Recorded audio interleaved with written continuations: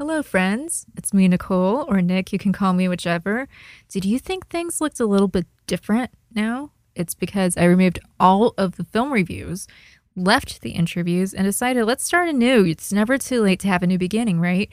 I thought in some of the film reviews that they were not as positive as I wanted them to be. And I didn't want anyone to think, oh, wow, she doesn't like me because she doesn't like my movie. Because actually, you end up in life meeting many of the people you talk about. So I feel like I just needed a fresh start. And with that in mind, I wanted to have a really cool guest on. I didn't know who to invite.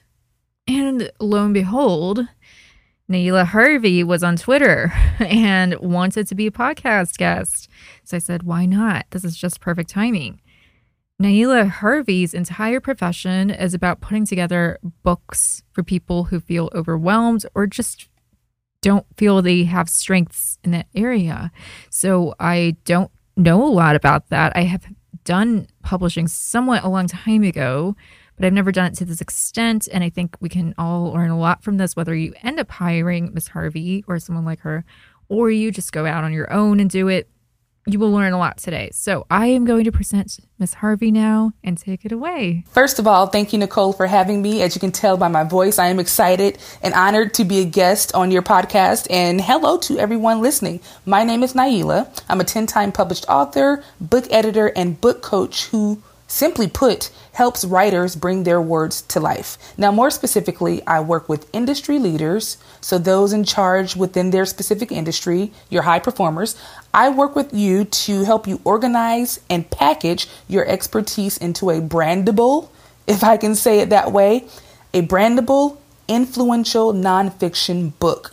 Hence the motive behind my signature book coaching program, Book to Influence, which we'll talk about in this episode, in which I'm helping emerging authors go from writing a book to increasing their influence with said book. How does your process change from each client when you work with someone? Yes, I try to create systems for onboarding clients and project workflows, no matter the service or the client. This is somewhat possible due to a streamlining of services. For example, I only offer book editing, which is more of a done for you service, and one-on-one book coaching, which is sort of like a hybrid, done for you and done with you, because I do offer book editing within the coaching program. So because I only offer two services at the time, it's very minimal as far as like how I serve my clients, the things that I serve to my clients, or what I offer my clients rather.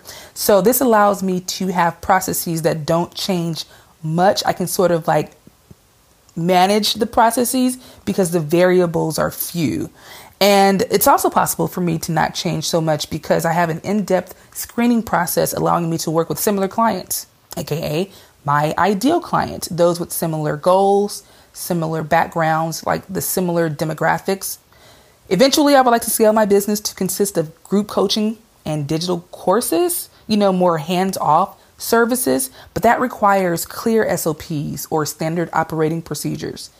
That said, I'm aware that no matter how customary my processes are, I still have an individual approach to each client, as we're all unique in some ways. We're all human. For example, we all learn differently. My years in the classroom taught me that. Like, you can teach one lesson in multiple ways to cater to visual learners, audio learners, kinesthetic learners, or social learners. So the same can be said for business. The goals may be similar, but the personality and the person may be different. So as much as I like to control the process, and I do by using systems or sort of like CRMs or project management tools, I still take into consideration that each person is different. How might you work differently if someone is writing a chapter on hard topics? Think sexual orientation, poverty, or violence. And I want to say before people think, oh, she's just trying to be cool and ask these questions, this is not in my notes. Those are all actual things that I grew up meeting people affected by them. And particularly in the Chicago area and the Midwest as a whole, we have extreme wealth next to extreme poverty. It's a real thing and it's unbelievable. So I'm always amazed by people who overcome poverty to become success stories. I imagine I would try to be as unbiased and objective as possible. I'd remind myself often to focus on the role, like focus on what's to be focused on, whether the service requires for me to be a book editor or a book coach. I would focus on helping the client achieve the desired promise of my service, be it an edited or polished book or a completed manuscript. I would also be thorough in the screening and onboarding process. Thorough because I want to be sure that the business relationship is mutual and comfortable for both parties. That's the key, comfortable for both parties. You know, there's someone for everyone. I might not be the service provider for someone, and that's okay. And they may not be my client, and that's okay as well. I never want people to feel like their thoughts, opinions, experiences, or encounters are being judged or even debated. That is never my goal. I never want people to feel like they don't have to, or feel like they have to rather defend their words. That's the complete opposite of my mission statement. That's the opposite of bringing words to life. Therefore, I think I would try to avoid putting myself and others in that position. In a time of earning success and often money from the web, reality shows, social media, and writing mainstream media articles, what is the value of writing and selling a book for people who are not in academic careers? Well, the value is impacting many people at one time by packaging your expertise into written form. Let's say you're a lead nurse or a physician assistant or some leader in the healthcare industry, an industry that is highlighted in these times as we navigate life in a quote unquote post-pandemic world. And in this example, you want to give back without compromising your time and energy, right? Here's my advice. Write a book about how you landed your job to help aspiring nurses and aspiring physician assistants overcome that employment obstacle to thrive in their careers, aka help more people quicker. You know, that's like a low-hanging fruit way of increasing your influence. It doesn't have to be about the money. It doesn't have to be about the business. It doesn't have to be about the book sales. Now, these are all possible when writing a very strategic book, but it can simply be about the impact. Is there a right way to talk about things you have done without offending any companies or people you have worked with? I don't know that there's a right way to not offend anyone or any company, because your truth, my truth, your experiences, my experiences, they may be offensive to someone else, no matter how you talk about it. That's just, you know, the nature of the beast. But I feel that everything should be said in love while doing your best to consider others. Why would someone hire a coach to write a book instead of completing the full process themselves? This is easy. Time and strategy. A coach will help you cut the learning curve in half, which will cut your time of completion in half. I have worked with authors who've been writing their book for 5+ years. And we knocked that thing out in like months. And it goes to show that, you can go a long way with a little guidance, a little strategy, which is my next answer, and a little bit of accountability. A coach will not only help you write a book, but a purposeful book, a book that will help you build your brand and or business, a book that'll help you land speaking engagements and or be a great addition to your product suite. Time and strategy. Who doesn't want their time to be valued, and who doesn't want the strategy to cut the learning curve in half? When you say this is done via training sessions, how long does this take? The time itself and the number of meetings. What should a client expect? Well, my Book to Influence coaching program is currently a 3-month one-on-one program with online trainings, online curriculum, and templates, which are all supported by my weekly 1-hour coaching sessions. And the sessions are virtually. They typically happen via Zoom. It's almost like a hybrid course, which I found to be most helpful to keep clients engaged outside of our designated Zoom sessions, to keep that retention level high. A client should expect 90 consecutive days of focused learning and writing. This is teamwork. I'll lend my undivided attention and expertise in exchange for my clients' undivided attention and adaptability.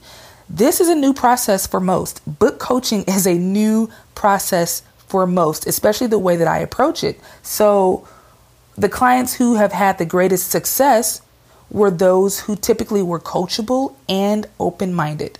Finally, what is the most exciting part of the whole process? Ooh, the most exciting part of the whole process, the most exciting part of my work, I got to be honest, Nicole, it really is taking clients from ideation to completion. Like seeing them go from an idea and helping them map it out and outline it to where it becomes a book. Like the look on their faces when they see their thoughts, experiences, and stories organized into a book.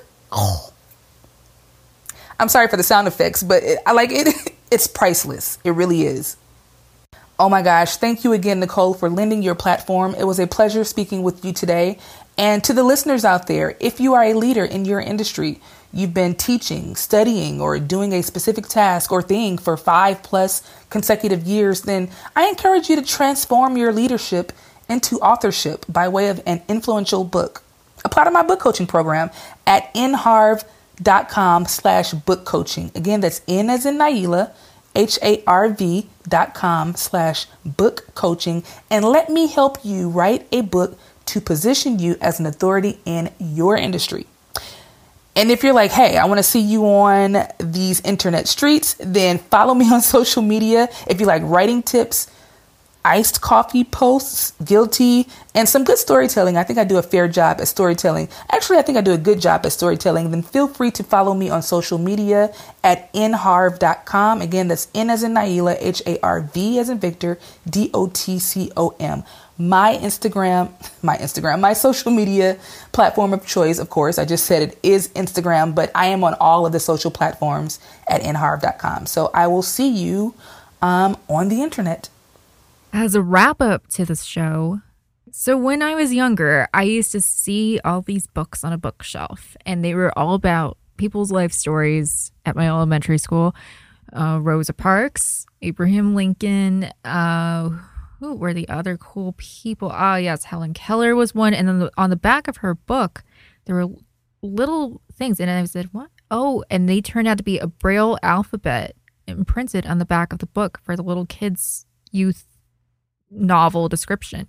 So when you look at all of these people's life stories, we think they're important, but in the day, were they really important? Somewhat, but people didn't see the value of them. So I think you can look to somebody like Michelle Obama or anyone you can think of. And in the future, when people are reading books about these people, whether written by them or others helped or, just completely having nothing to do with it, like having a biographer, they're helpful, they're inspiring, and they're complete time capsules of life in this time. You could take somebody like a teacher writing a book about teaching, and it teaches you indirectly in the year 2200 about life in the year 2022 in the education system. So everything you do is really important. You don't see it that way. And sometimes, and I'm speaking from experience here, you don't get it right the first time. Like my book, I remember writing The Big Bad Wolf Strikes It Rich, and that's a completely different book than what Miss Harvey does. But it's a book that I felt like I just want to have it out there for my movie that I someday make, inspired by this. But it's not the final book and the final story. So you can always rework a book into a film. You can rework a book into a better version of that. But anyway, please write a book. I mean, you don't have to feel like a writer. Like, I don't feel like a writer. I don't think I'm a writer, at least in many times when I'm working on music. But you don't have to be. That's the value of writing a book. I mean, every single important book I'm imagining right now from school that I read for fun just because I saw it on the shelf or I read it as an assignment. The autobiography of Miss Jane Pittman. Okay, like I can think of so many books. Anne Frank, that's one of my favorites. It's tied up there with The Time Machine as my favorite book.